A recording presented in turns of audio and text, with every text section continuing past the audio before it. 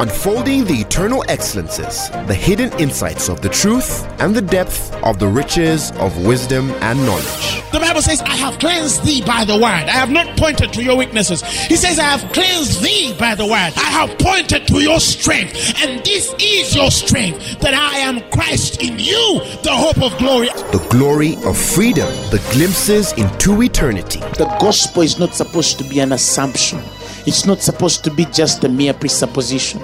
Truth is older than language, but the word of God is way deeper than any human language. And now, Apostle Grace with the word.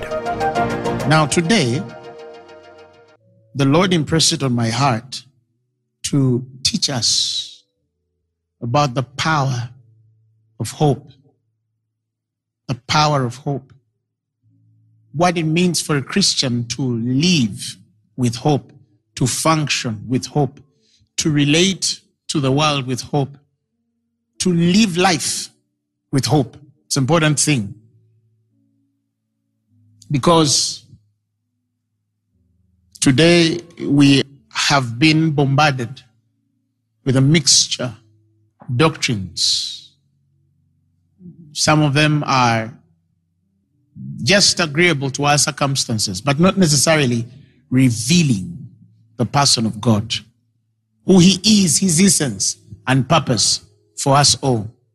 And I have watched in pain and pity for believers because of ignorance who have invented doctrines of accepting failure, of accepting shame, of accepting disappointment, of living life less than what God has ordained for them because they were taught wrong. And then they give excuses of why things are not working in their lives. Unfortunately, they beautify, meliorate them, and in the name of Scripture. And the younger people then who are growing, either who have just received Christ or have not really heard sound doctrine, accept that as standard doctrine. I'll give you an example. You've heard preachers say, oh, you know, what do you do when you pray for healing and God says no?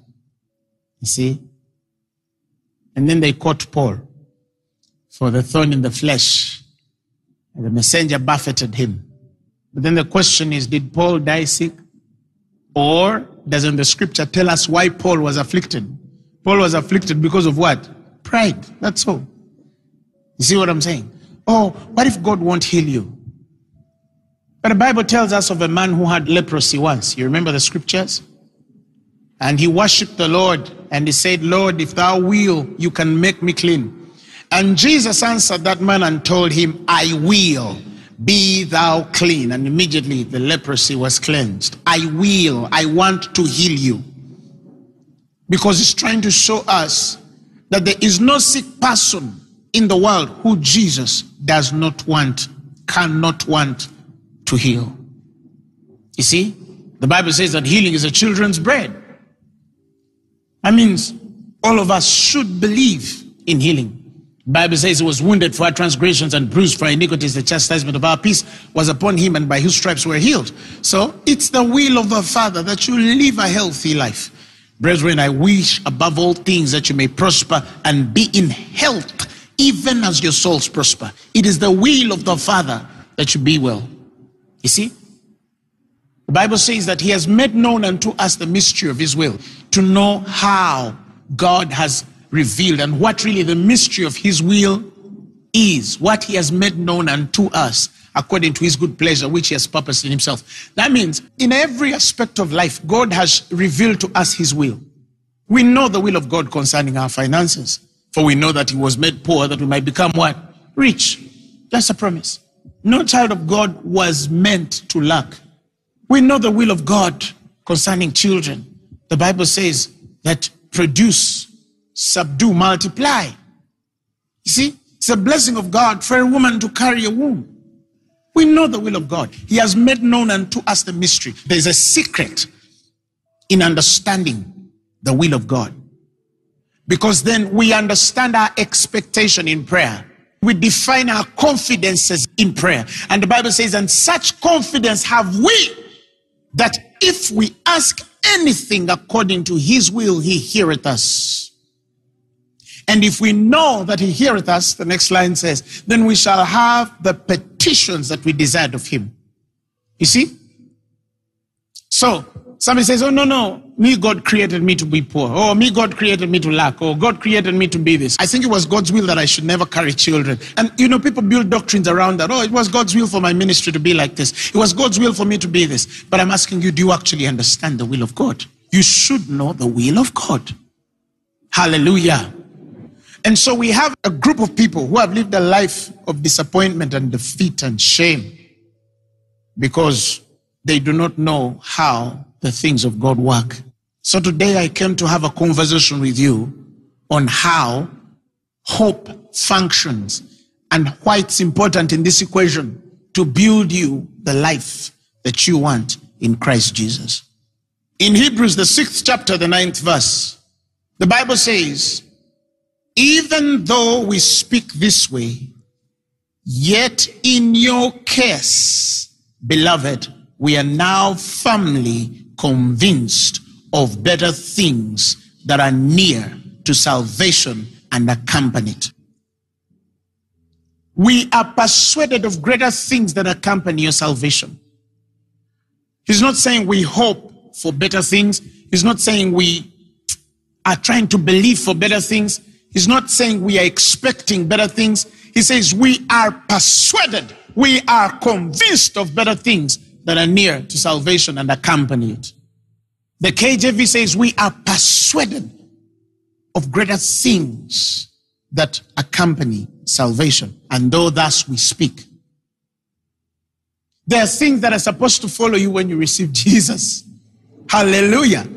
There are things that you're supposed to see in your life because you received Jesus Christ as your personal Lord and Savior. And Paul says, these are not things that we hope, pray for, try to expect, guess. No, he says, these are things we are persuaded of. Somebody shout hallelujah. And tonight I want to persuade you of something. Let's go to verses 10, amplified. For God, he's continuing, is not unrighteous to forget or overlook your labor and the love which you have shown for his name's sake in ministering to the needs of the saints, his own consecrated people, as you still do. God is not unfaithful to forget your labors that you have given in ministering to the saints. Your love which you have shown in the ministry to the saints. In other words, anybody who is serving God in whatever you're doing for service, it's a sign that you love God. Some of you, and I'm going to rebuke you a bit, some of you be deceived that because you're in the presence, and then the Spirit comes over you, and then you feel heat, and then you say, oh, I love you. You think God is like, yeah, I see your expression. You see? It's like a husband telling his wife, I love you, and he doesn't provide. I love you, and he doesn't do anything at home. I love you. You understand what I'm saying? And he's just speaking things, but he's not able to what? To express them. Love is expressed. You understand what I'm saying? So you cannot claim to say, oh, I love God, and you're not doing anything. Oh yes, you might never be like me. You might never stand on the pulpit to preach the gospel, and that's okay. You might never hold a camera because you don't know how the lenses work, and that's right. But find something very small to do as an expression of your love toward God. That is the only way you can prove that you love the Lord. It's not what you speak. It's not the melting of the affections in the presence. It is the things that you will do to minister to other men. Everything you do for another man, you're telling God that I love you. You see? So now, Paul is saying here to the Hebrews that God is not unrighteous to forget your love towards the saints. In other words, it would take the unrighteousness of God not to reward a man who serves him in the ministry of the saints. If he does not reward the man who serves him, it will only mean or label him as unrighteous. And that is something God is not. God is righteous. So it's in the righteousness of God to reward everybody that serves him in whichever way you what? You serve him. Some of you give, some of you pray for people. Whatever you do, God will reward, because all of that is an extension of touching lives. Are you following what I'm saying? But you see, God is trying to emphasize something deeper here. He didn't want you to end there. The next verse says, but we strongly and earnestly desire for each of you to show the same diligence and sincerity all the way through in realizing and enjoying the full assurance and development of your faith to the end. Did you hear? Did you hear? He's saying that the same diligence that you have given in service to God, the same diligence that you have given in praying for the saints, the same diligence that you have given in cleaning the church, in playing the piano, in holding this camera, in availing yourself to do security or protocol, in whatever thing you are doing, in street preaching, in mobilizing, in whatever diligence that you give in proving to God that you love him. He says the same degree and magnitude of diligence is necessary to build your hope. That means building hope, developing a life of hope is the same or is required of the same magnitude as it is required to serve God. That's how serious it is to God. Like you're doing all of these things for orphans, like you're doing all of these things for widows, like you're helping the poor, like you're extending an arm to the vulnerable and destitute. He's saying that same degree of diligence to please God because you love him. He's saying, get that also and transfer it in sincerity through and come to the realizing and enjoying of the full assurance and development of your hope to the end. He's not talking about those events where you're in trouble and then you bring hope up. He's talking about building a life of hope to the end. You are constantly a hopeful person. You are constantly a positive person. You are constantly a let's go person. That's how serious it is to God for you to live a life of hope. In Peter, he says, we have been born to a lively hope by the resurrection of Jesus from the dead. We have been born to a lively hope. Our hope is alive. It is not dead. Somebody shout hallelujah, glory to God. And the Bible says, and these three abide: faith, hope, and love. But the greatest of these is love, charity. That means in the order of importance, the greatest was the last. So if you're to follow the greatest as the last, which was love, faith, hope, and love, and the greatest is love, that means if the greatest was mentioned last in Hebrew language of the threes, that means from love into hope, from hope into faith. And what is hope? It is the constant expectation of good.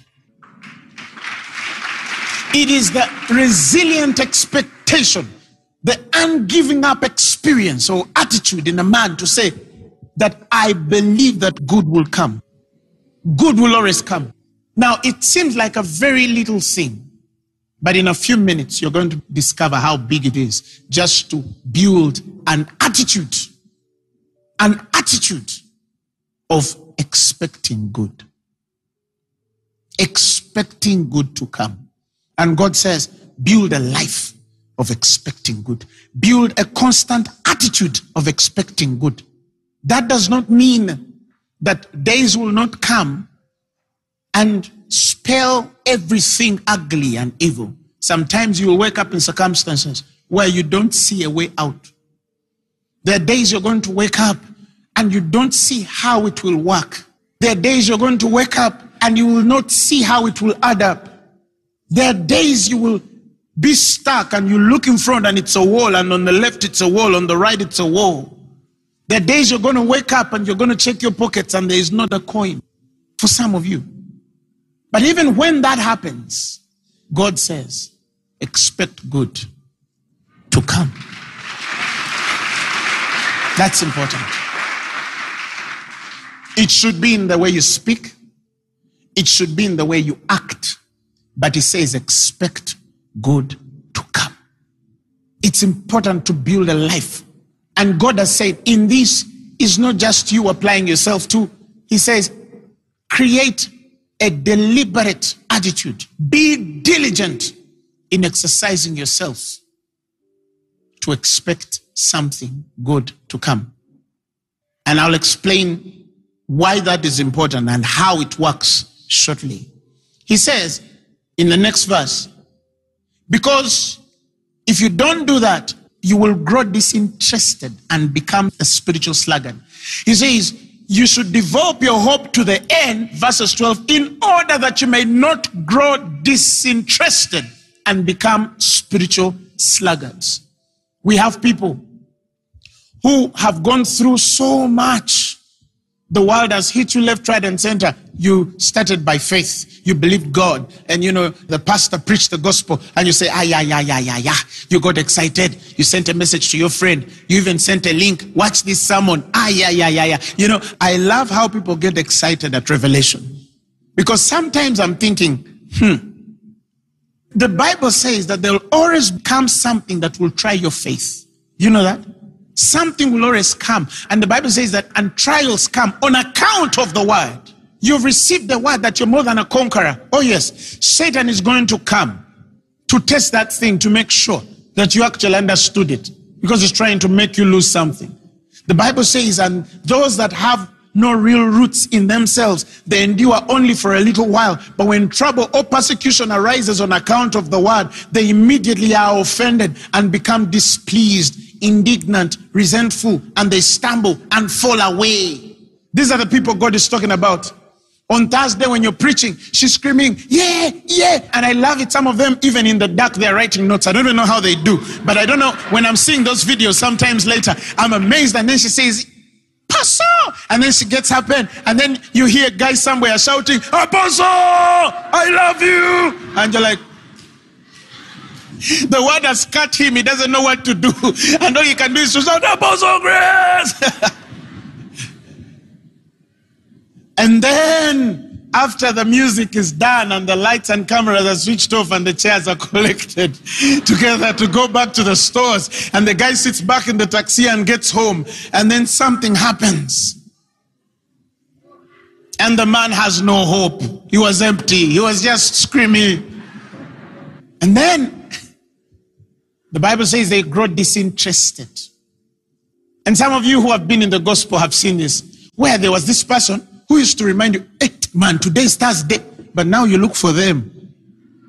You don't know where they went. And then you sit her down one day and you say, but what happened, my dear friend? You remember that cheap boy called Lawrence? He even sits in front in Fanero, yes. What that good boy did to me.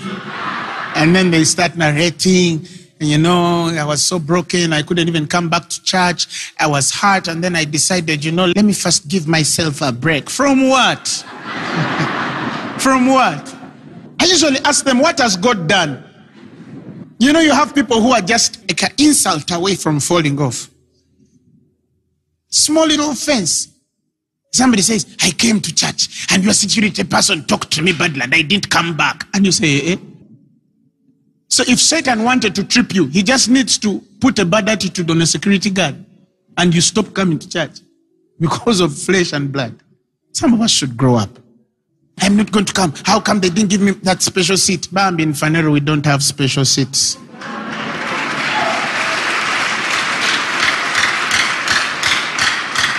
Have you ever seen my seat?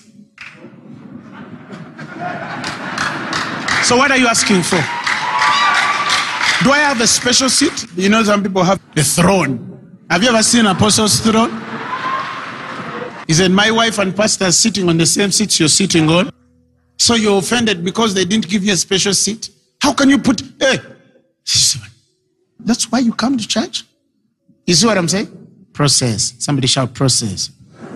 Anyway, back to the story. So he says, because if this thing dies, if this hope does not work in you, you will grow disinterested and become a spiritual sluggard. Yet God wants to be an imitator. He wants you to be an imitator of those who through faith, those who have built a certain, God doesn't want you to be a spiritual sluggard and disinterested. He doesn't want you to be the kind of person who is in and out. Today you're happy, tomorrow. No. That's immaturity, by the way. That's immaturity. Otherwise, some of us would not be teaching some days. Because there are days we wake up and things are interesting. Are you hearing me? But you need to what? To preach. And then out of something, little small thing, Someone walks to church like this. It's not the way they walk, but they are just coming to attend. Then they just sit. Then they just give. Then they just stand up. Then they just praise. Then they just worship. Then they just listen to the preacher. And then they just, everything is just, you just go. You never know, just attend. You never know, just give. Maybe your money will come back. Good measure, pressed down, shaken together, running over. Maybe, just, you never know. Tell your neighbor that's not Christianity. You must justify everything before you do it. No. The Bible says that instead of drawing back and becoming disinterested, he wants you to be imitators, behaving as those who through faith, leaning their entire personality on God in Christ and his absolute trust and confidence in his power, wisdom, and goodness, and by, listen, practice of patient endurance and waiting, and now inheriting the promises of God. Instead of being a sluggard and hard and broken, and I understand, I say those days will be there where you'll be broken, but instead it says, be imitators of men who have built faith and have practiced patient endurance and waiting, and are now inheriting promises. He's trying to say, God has called you to building a life because you should have hope. He wants you to build a life of people who are constantly believing for good to come, who are constantly expecting for good to come, and practice patient endurance. It has not come, but I am strong. It has not worked the way I want it, but I am strong. The breakthrough I have not seen yet, but I have not broken. Something in there is telling me that somewhere, somehow, things will work. God says, imitate such people. And I told you what imitations are. Because it means you have not learned. At least look at someone who has faith and say, okay, I may not have faith, but let me look at Apostle Grace and see how he does things. Or your neighbor, that one friend. That is why it's important when you're in the broken spaces, look for a person of faith and take them out for lunch. They will build you. You don't need to tell them your problem. Just say, you know what, let's go out for lunch and just sit for a cup of tea and talk. When you're next to a man who is lit, chances are that they will also what? Yes, the flame will hit you. So it says, be imitators of those who have practiced a life of patient endurance. They are waiting on God. The man has not come, but they are not anxious. Oh, I'm running out of time, Apostle. You know, now I'm making these years. You know, women don't tell their age. Now I heard they become floors. She's in the 3rd floor. Now Smanya have entered the 4th floor, meaning she's 40. But now you've entered the 5th floor. At first I used to hear them speak and I'm like, floor. I'd not clerk. They were talking about age. I'm somewhere in the 4th floor. What do you mean you're somewhere in the 4th floor? Say you're 42.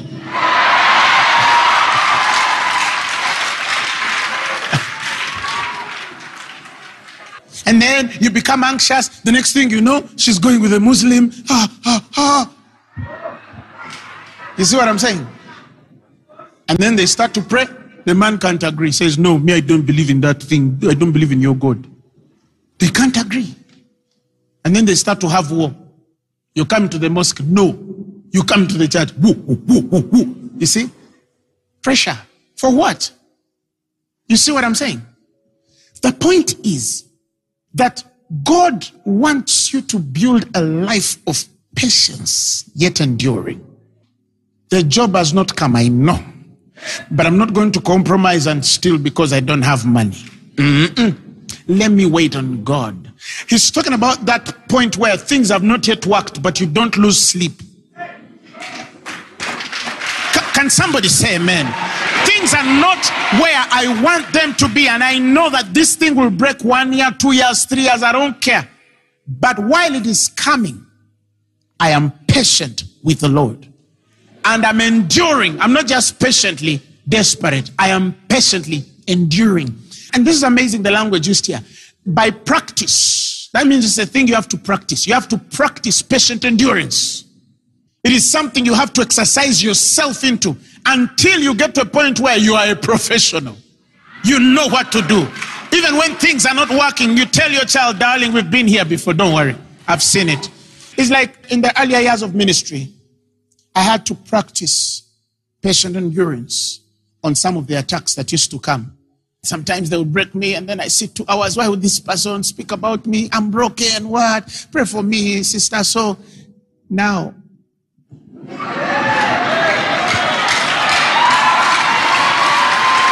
you can write a book about me and write a novel and put a library and I will sleep and wake up. Because those are years of practicing patient endurance. They do this to you, you wait on God to vindicate you, and He vindicates you. Then they write again, and then God again does bigger. And then they attack you, and then God again does bigger. Until you say, okay, the more they attack, the more God does bigger. Let's go. Glory to God. Patient endurance. You're dealing with a sickness. You have confessed. You have believed. God, I believe. I am healed. And then at night, you wake up. The thing has hit you. You understand what I'm saying? Patient endurance. You're expecting good to come. I know this thing is not going to kill me. Are you hearing what I'm saying? Yes, I've not yet felt the healing, but I know what to do. I am enduring. I'm strong. I'm not broken in this. But some of you, I think it didn't work. No, that's not the life of salvation. Regardless of how bad it goes under, we are patiently waiting. It will happen. Good will come. I don't know how. I don't know when. I don't know through who. I don't know at what time, which year, which age. But good will come. Good will come. Now, here's the mystery. Read again the last line. They practiced patient endurance. He didn't say they practiced.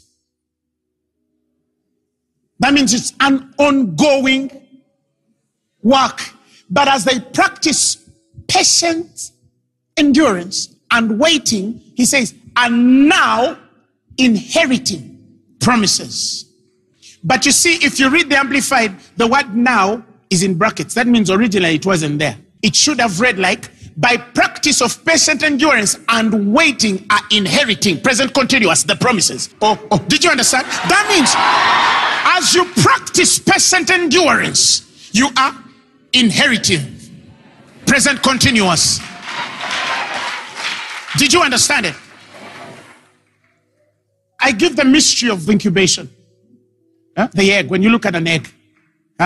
When a chicken sits on an egg for hours, then it goes away, then comes back and sits on that egg again.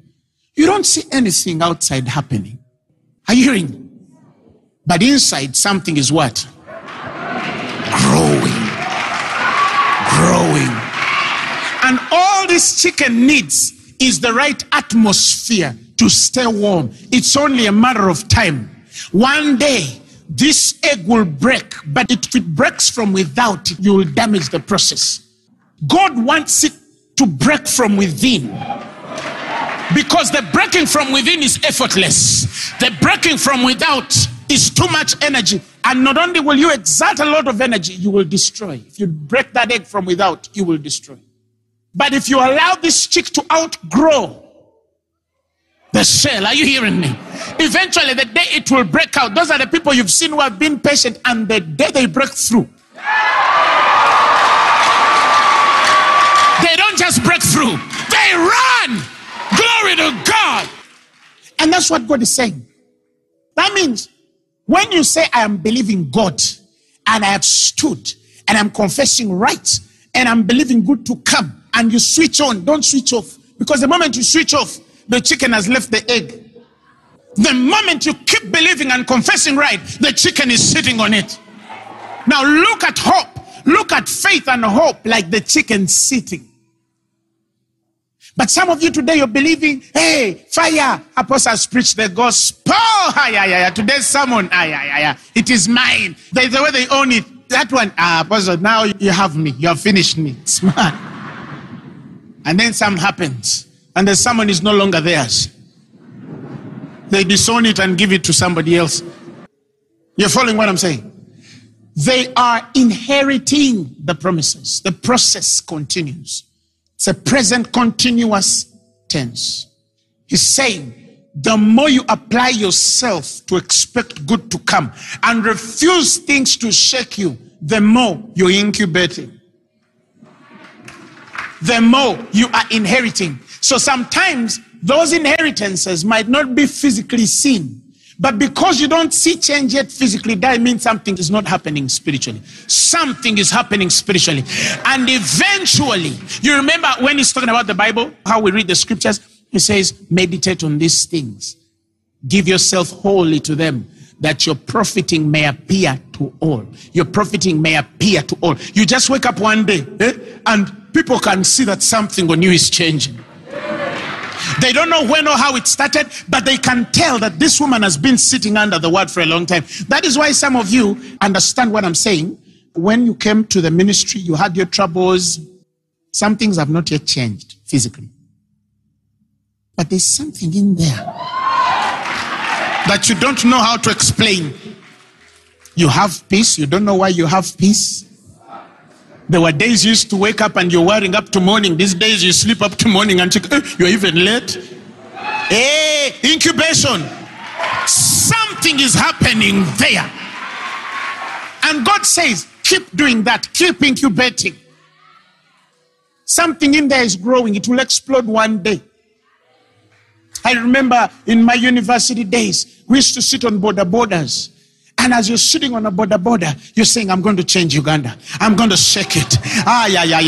Uganda will fold for Apostle Grace in Jesus' name. We were, incubation. Good to come.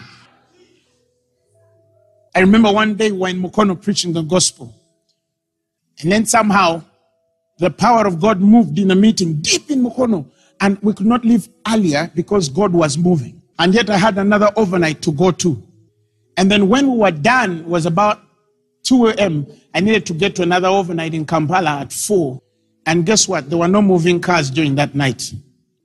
So I remember the boys that I was with. And I told them, let's get in our Benz and go. What Benz?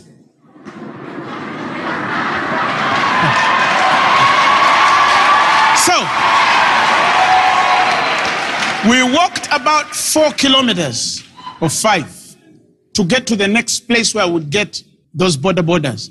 To hire borders to take us to the next place of preaching. And guess what? You're in the dark. Nobody is seeing you.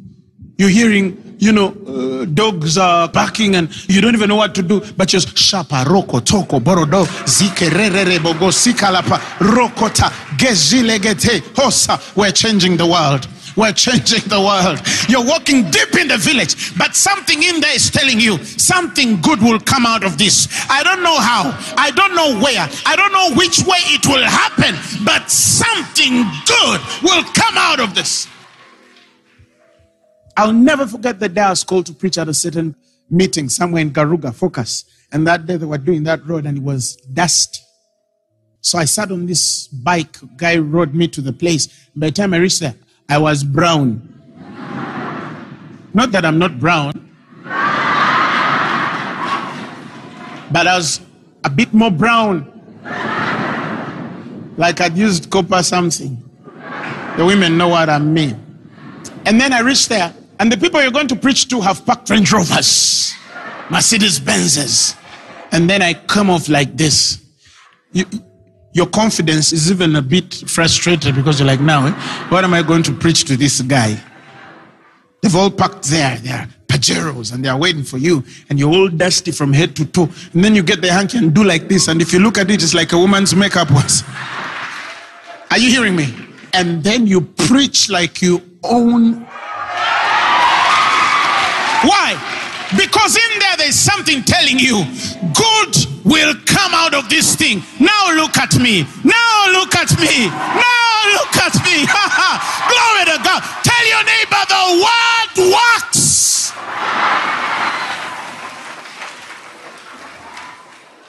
Now, I drive, I think, one of the most beautiful cars.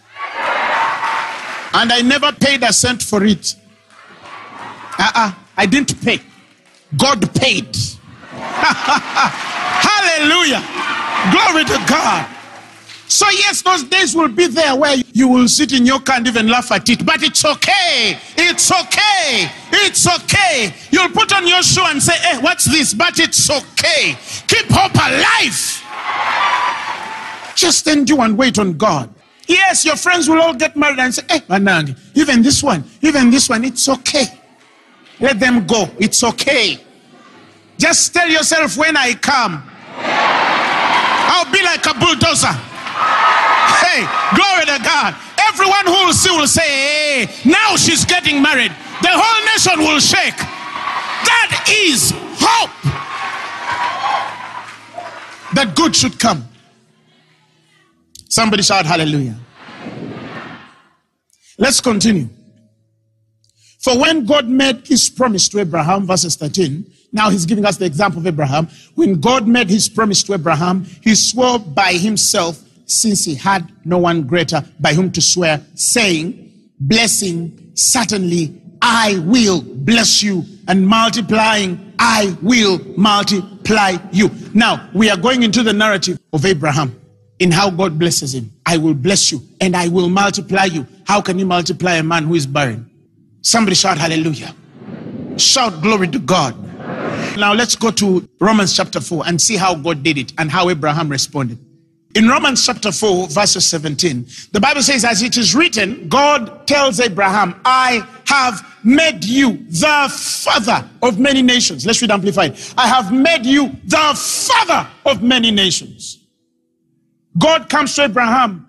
His wife is barren. He is barren. They're in their late years, 80s, 90s. And God tells them, I will make you a father of many nations. And here's a mystery. The Hebrew language does not have a future tense because God belongs and speaks from the future. Did you understand that? God doesn't say, I will make you a great. No, he says, I have made you a great. If you see it translated differently, it is because some were trying to give us English or any other language. But the Hebrew does not speak of the future as something ahead. It speaks of a future as something finished. That's why you see when they're talking about Jesus Christ, the Bible says in Isaiah 53, he was wounded before he had come for our transgressions. He was bruised for our iniquities. The chastisement of our peace was upon him, and with his stripes we are healed. Isaiah is speaking before Jesus comes because God speaks from the future. Somebody shout hallelujah.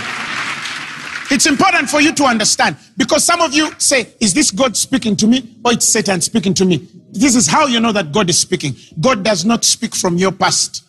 Yeah.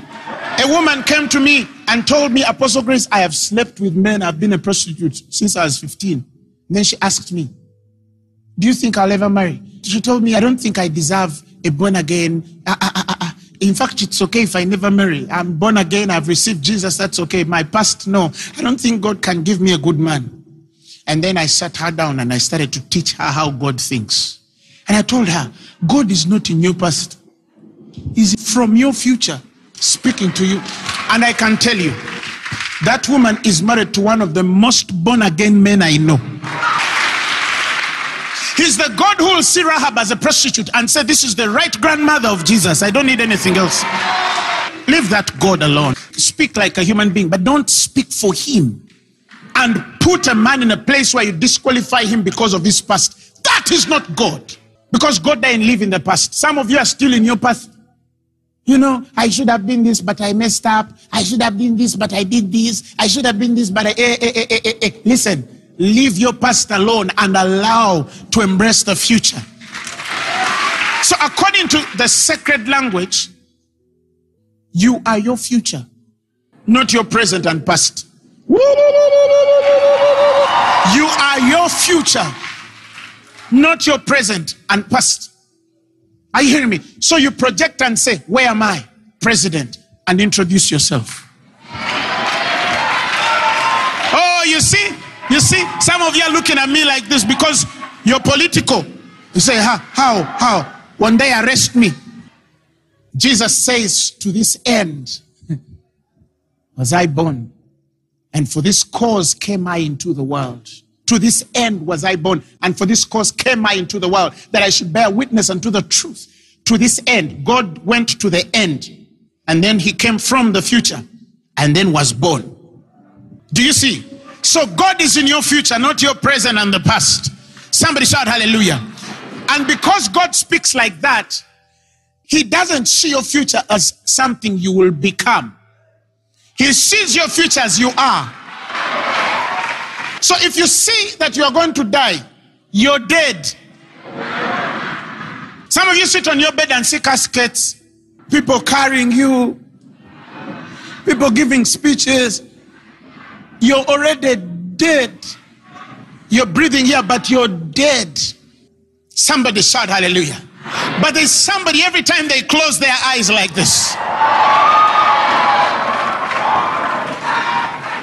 Let me tell you, even if a man walked to a doctor and they told them, you have 2 weeks to live, and that man is 22 and they can close their eyes and see themselves at 90, they can't die. They cannot die. They can't die. That is why you've heard of people who go to doctors and doctors ask them, how are you alive? Your body is so sick. And then you also have people who they say, but the man was alive. He goes to the gym, he has muscles, and he just fell dead.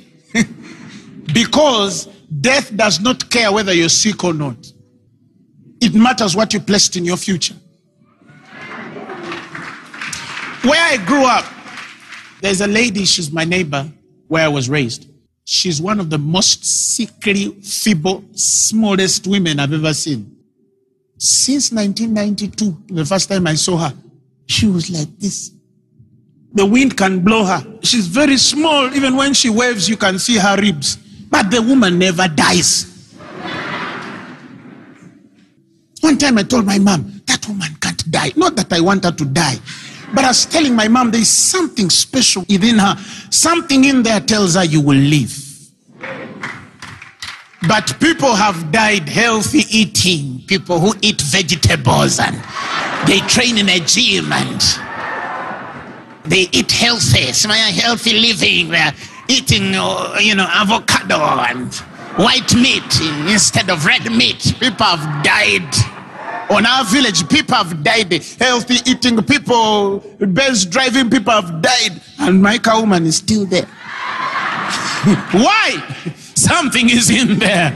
Somebody shout hallelujah. You cannot die outside if you're not dead inside. I don't care what report you have.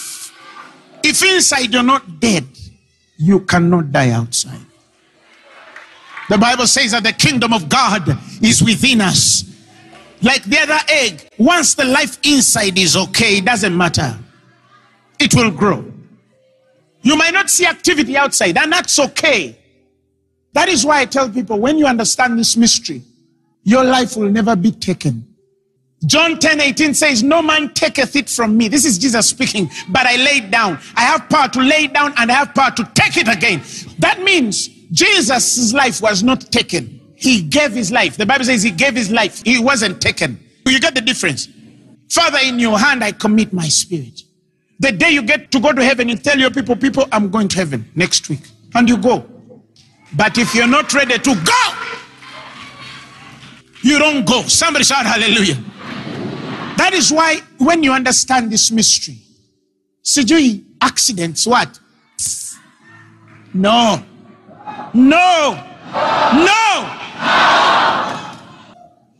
Even when I'm in a plane and we have the worst turbulence, I've never imagined the plane going down when I'm in it. Boo, boo, boo, boo, boo, boo, boo. People are calling Jesus. For me, I'm chilling. Because my life cannot be taken. That he was just found dead. No. I will announce, you'll hear me say, I'm going. But until I mention, the devil is joking. No way. Tell your neighbor, I'm not about to die. Not now. I have things to do. Somebody shout hallelujah. It was a tragic accident. They were killed in a... Not me. We give our lives. We lay them down. They are not taken from us. You don't die when you're not ready. Hey, you prepare yourself. Even if you're 30 and you say, me, I'm ready to go, you go. Hey, you create space for other human beings. But when you're not ready, even if you're 90, wait. Because with this same body, men live with the same heart and kidneys for 900 years. What are you talking about? That means the human body was created to live. Even after the fall. Adam at his fall could do 900 and something years. Even on a fallen body. What about us? Yes, 78% of our population is below the age 35 in Uganda. And this is why we were not preaching this gospel yet. We are going to create the first breed of healthy old men and women. You're 90 but you're strong. You're 85 but you're dancing with your grandchildren. That is our testimony. We refuse to die young. Somebody shout hallelujah. So let's go back. So Abraham, the Bible says, God tells him, I have made thee a father of many nations in the sight of God, in whom he what? Believed. And I told people that is the only difference between Abraham and the rest of the Christians. For him, he believed it. Abraham believed it. Many people just don't believe it. But the Bible says, but he believed the God who gives life to the dead and speaks of the non-existent things that he has foretold and promised as if they already existed. Because that is how God talks. Abraham could believe God because he knows how he talks. When you hear, I have made you, he knew, this one I can believe it. Because naturally, he's the God that speaks life to the dead and speaks of the non-existent things. The things that be not as though they are. That is how God speaks. Now, if God speaks that way, as his offspring, that's how you should speak. My children, we have a lot of money. You might not see it physically, and that's okay, but we have a lot of money. You will go to school. Don't say, God will help us. No, that's a wrong confession. God has helped us. God has provided for us. On every side, we are provided. We have more sufficiency than we could ever need. But mommy, I'm hungry. Don't worry. Food is coming. It is here. You're going to eat. You're going to eat. You're going to eat. Walk back and forth. You'll see what God is going to do. You will see what God is going to do. You will see what God is going to do. I told you of a story. I took this wonderful couple for lunch one day. And I had some little money on me. And then they order food. What a very expensive restaurant. And then they order. And in my head, the order goes beyond the money. Yet I'm the one taking them out. And as though that's not enough, the guy on the table is asking extravagantly. No, Apostle is paying. Get me ice cream. I was a little younger. And then these guys eat. And then I realized, I think the money I have can pay like 40% of the bill. At first, I'd even feared to eat also. How was I going to look like? But then, when I saw they were over-enjoying, I said, no, let's go. I also want, I ordered. No. If you try this and you don't have faith, go away.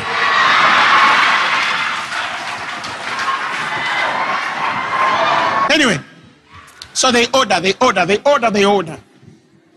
And then everything in me is saying, Shakorakotele. Between now, God, to the time of the bill, something must happen. Between now to the time of the bill, something must happen. Between now to the time of it's okay, eat, you understand? So the time comes, my heart is running 360 degrees, but I've chosen to believe. Yeah, sometimes the heart might keep running, but you've chosen to what? And it's okay. So I tell the lady, please go get the bill. In that English, please go get the bill. After a few minutes, this lady comes. Sir, someone paid. I felt like water had poured on my head. I said, this bill? Yes, somebody walked in and paid. I said, who? No, they walked out. We didn't see them.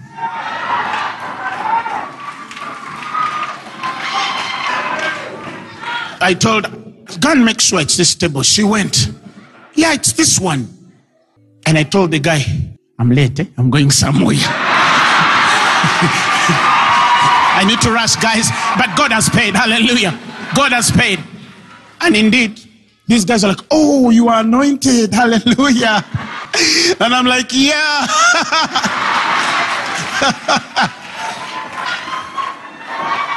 And then we stood up, packed what was supposed to be packed. We walked out of that thing. And then I went and sat in the taxi because I didn't have a car. And I said,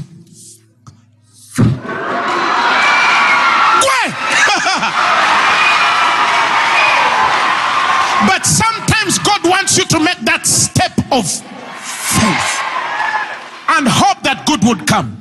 He expects you to say something out of your mouth, to believe God. At least try to believe. But some of you, the moment electricity is off here, and now we are going to sit in darkness for a month. I rebuke your mouth. Some Christian, you find a Christian saying, shall we ever build? I rebuke your mouth. Shall we ever build? When to God you have built? Are you following what I'm saying? To God you have done it. And you're saying, shall we ever? You see where some of you live? So, I have risked, but it has worked. Even putting chairs, and we say, let's put chairs and they come. It is faith. Are you following what I'm saying? So the Bible says, against all hope, in hope Abraham believed. Now, there are instances where you might have hope, but in Abraham's issue, there was no hope. He was old, his wife was old, everything was gone. The Bible says he against hope believed in hope. I'm talking about that moment where there is no reason, human reason, to explain why you should believe. The Amplified says, who against human reason? When human reason had gone, he hoped in faith. And it says that he should become a father of many nations. Not that he might become, not that he will become, not that he may become. Understand the language, that it should become. That if you should become this thing, you must hope against all hope. You must outnumber the reasons why you shouldn't, by the reason by why you should, by leaning entirely on what God has said. Are you following what I'm saying? You know, it's one thing to say, I'm going to America next year. When your mother is an American, she has an American passport. That's not faith. There are reasons to explain how you'll get there. Even become a citizen one day if you have to. But I'm talking about those ones. You have no connection, no network. You don't even have a phone number of one person. I remember one day I was going to a nation. The Lord told me, go to this nation. And then I reached for the interview. The woman looked at me and said, why are you going to this nation? I told her to preach the gospel. Who has invited you? I told her, God has sent me. Do you know anyone there? No. Do you have an address where you can be from? No. Then she looks. Shh. Then she turns up this, she's going somewhere. And then I start to rape her, shika. Maragodego. Zarakotele. I'm telling you, I've risked. And they stamped my passport and I entered. Some of us, only faith. Only faith. I don't know what she saw, but she stamped and let me in. You see what I'm saying? Sometimes you will not find reasons. Your money won't explain, your finances won't explain, your networks won't explain, your color won't explain. Many things will not add up. If we try to reason them out, it doesn't reason out. But that's where God begins.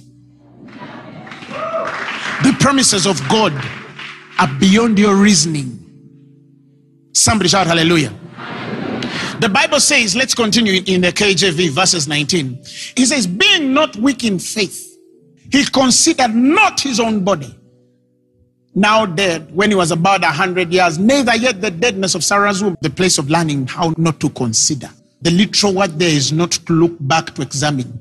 Some of you like examining things. That's why you never leave internet. Everything that disturbs you. Itching, forehead, causes. I know you because you come for counseling all the time. Then I Googled it and then I found, what were you looking? What were you considering? What? Do you know, some people Google everything they feel. Itchy scalp.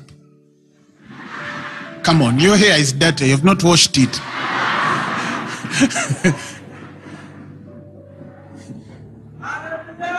You're about to Google dirty feet. Duh. But do you understand what I'm saying? God says, do not consider. When God tells Abraham, he did not consider his body. He didn't consider whether he was functional or not. He didn't consider whether Sarah's womb could carry life or not. No. But the Bible says in verses 20, but he staggered not at the promise of God through unbelief, but he was strong in faith, giving glory to God. The Amplified says praising God. That's how you know that a man is strong in faith. God has said that I'm rich. Oh, hallelujah. Thank you, Lord, because I'm rich. Thank you, Lord, because I'm provided for. That's a man with strong faith. The weakness of your faith is defined in the things you examine. Yet you're trying to believe God. You believe God and then you check your account. You're playing. You're playing. You're not yet believing. Close your eyes from that thing and don't look back. It takes me long to even know how much I have on my accounts. Because I don't just check every time, unless if I'm trying to tithe. But to know how much, that's not a conscience that I should build in my spirit. Because if I do, I'm limiting God by what I have to do. And that doesn't work. Because God will always do exceedingly abundantly above. Somebody shout hallelujah. Shout glory to God. So he did not stagger at the promise, but he was strong, bringing glory to God, fully persuaded that the God who promised was also able to do. Hallelujah, glory to God. He was also able to do. And the secret there is praise. Learn to praise God for what you know is done, even when you don't see it. If the pain continues and you say, oh, thank you, this is a sign that I was healed. That man can die. That man cannot die. Because you're fighting, you are inheriting. You're working it out to agree with where God wants you to be. Now, let's go back to the Hebrews 6, the Amplified verses 13. When God swore to him, I will bless you, and suddenly I will multiply you, verses 14. And the Bible says, and so it was that he, Abraham, having waited long and endured patiently, you see, realized and obtained in the birth of Isaac a pledge of what was to come, what God had promised him. And verse 16 says, men indeed swear by a greater than themselves, and with them in all disputes the oath taken for confirmation is final ending of strife. Accordingly, God also, in his desire to show more convincingly and beyond doubt to those who were to inherit the promise, the unchangeableness of his purpose and plan, he intervened and mediated it with an oath. The KJV calls it the immutability of his counsel, to convince you that what I have promised, I will not change. I'm going to promise, but also I'm going to seal my promise with an oath. So when he's telling Abraham to bless you, I will certainly bless you. That's an oath. He would have just said, I've blessed you. But I will certainly bless you. That's an oath. That means every promise you read in scripture has an oath to it. It's not, I will multiply you. It's, I will certainly multiply you. I will definitely keep you. That's oath. Are you following what I'm saying? And so God even swore on his name to convince you to believe his promises. Next verse. Verses 18. This was so that by the two unchangeable things or immutable things, his promise and his oath, in which it is impossible for God to ever prove false or deceive us or to lie, of which it is impossible to lie. He says, we who have fled to him for refuge might have mighty indwelling strength and strong encouragement to grasp and hold fast the hope appointed for us and set before us. In other words, this is the only way we connect to hope. He made an oath, And then we who have fled to him, those of us who are not running to the world, those of us who are not running to science, those of us who are not running to men's solutions, those of us who are not running to carnal interpretations, but are running to him for refuge, we might find indwelling strength and strong encouragement to grasp and hold fast the hope appointed for us set before. In other words, if you don't have faith in the world, but you have faith in him and you go to him for refuge, the oath and the promise are your strengthener. They encourage you to grasp hope, because the end of this hope and promise was for you to grasp hope. He did it such that you grasp hope. Why do you need to grasp hope? The next line says, now we have this hope as a sure, steadfast anchor of the soul. It cannot sleep, it cannot break down under whoever steps out of it. A hope that reaches farther and enters into the very certainty of the presence within the veil. Why should we hold this hope? Because it says it's the only thing that is anchored to the presence of God. Without it, the presence of God cannot function on your life. Are you following what I'm saying? So that's what he's doing. He had to promise, he had to make an oath that you'll be strengthened and encouraged and empowered, only to have enough faith to grasp on hope. Because hope is connected to the deepest presence of God. Without that hope, you have no presence. And without that presence, you cannot function. That is the presence that does miracles. That is the presence that breaks yokes, the anointing. The Bible says the yokes shall be destroyed because of the anointing. How do I demonstrate power? How do I know that when I pray, I will see a miracle on a crusade? Somebody will come up and say they're healed. That hope. It connects you to the anointing. Without that hope, you cannot connect to the anointing. You can go on the mountain, fast, pray. But without that hope, you cannot build the right line of faith. Somebody shout hallelujah. So it becomes the anchor into the presence, which is within the veil. But also within that veil, the Bible says, Jesus has entered in advance, a forerunner, having become high priest forever in the order of Melchizedek. In that place, the presence where the anchor holds of hope, Jesus, the Bible says on top of that, has gone there in advance for you as a forerunner.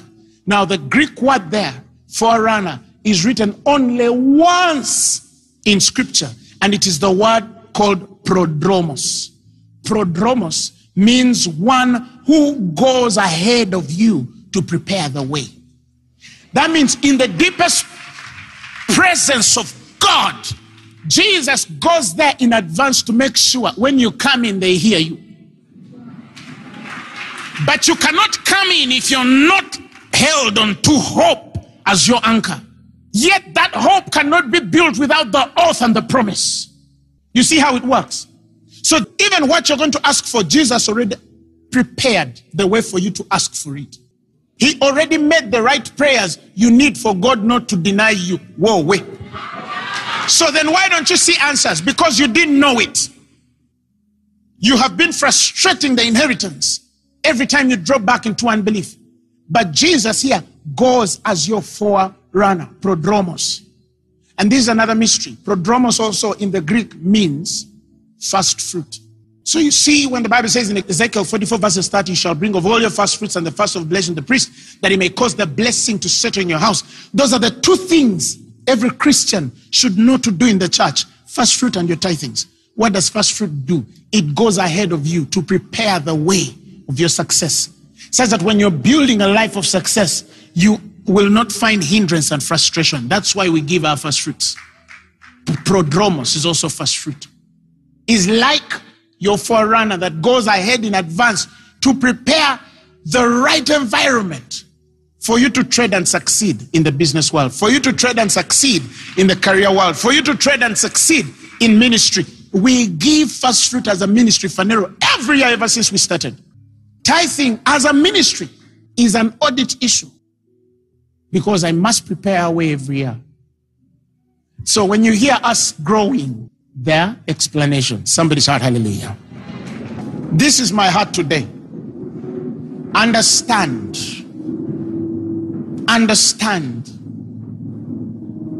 Build your life around hope. Build your life around hope. Expect good to come. Some of you have diseases that doctors said will never heal. Some of us have lost our loved ones, and we ask God, with this loss, how do we even move on? Don't lose hope. Expect good to come. Some of us have lost our businesses and our careers, and some of us were once something and we lost everything and we're back to one. But expect good to come. Just keep in there. Keep hope alive. Keep believing. When service time comes, appear and sit in the presence and tell God, deal with me. I'm here. When you're needed to serve, go and serve and tell God, in spite of this all, I still love you. And I believe that greater days are ahead. Some of you, marriages are breaking, your children are messed up, but you should still believe and hope in God that God will rebuild you again. That is the power that connects you to the anointing that changes things. Don't draw back. Don't draw back to perdition, but believe to the saving of the soul. So let go, my soul, and trust in Him. The waves and winds still know His name. So let go, my soul, and trust in Him. The waves and winds still know His name. Help me quiet. So let go, my soul, and trust in Him. The waves and winds still know His name. Tell your soul to let go. My soul, and trust in Him. The waves and winds still know His name. Sing it. So let go. Tell your soul to trust God. Still Him. The waves and winds still know His name. Sing it one more time. So let go, my soul, and trust in Him. The waves and winds still know His name.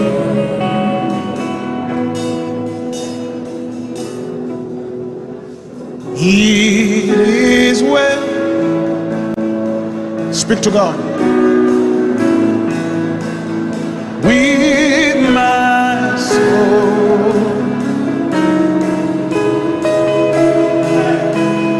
It is well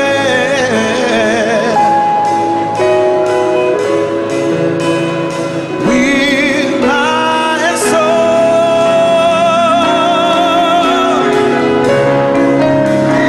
It is well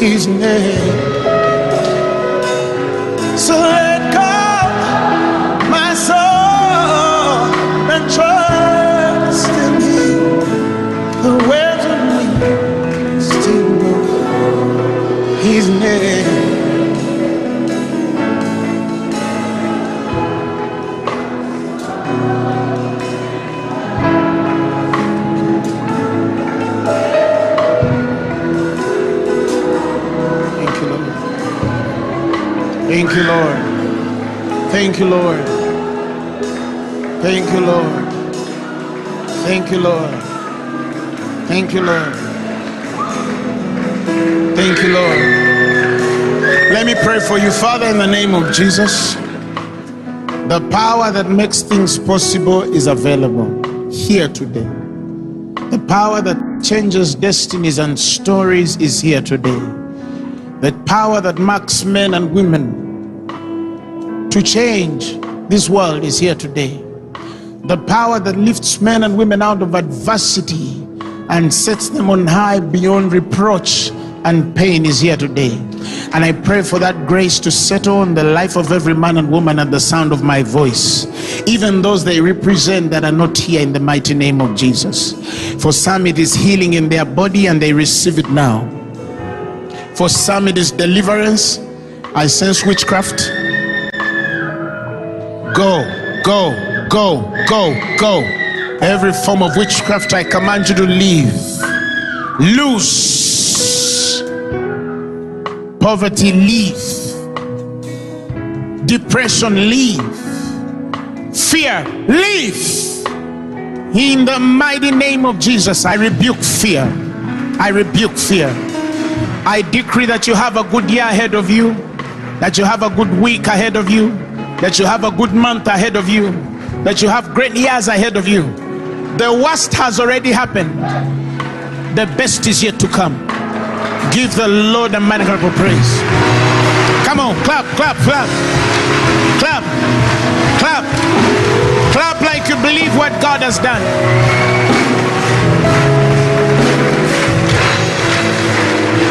Thank you, Lord. If you're here and you've never given your life to Christ, I want to give you the opportunity to receive him right now. You say, today I want to receive the Lord as my personal Lord and Savior, Jesus Christ. I want you to repeat these words after me. Say, Lord Jesus, I thank you because you died for my sins and you were raised for my glory. Today, I receive you as my personal Lord and Savior. I'm born again.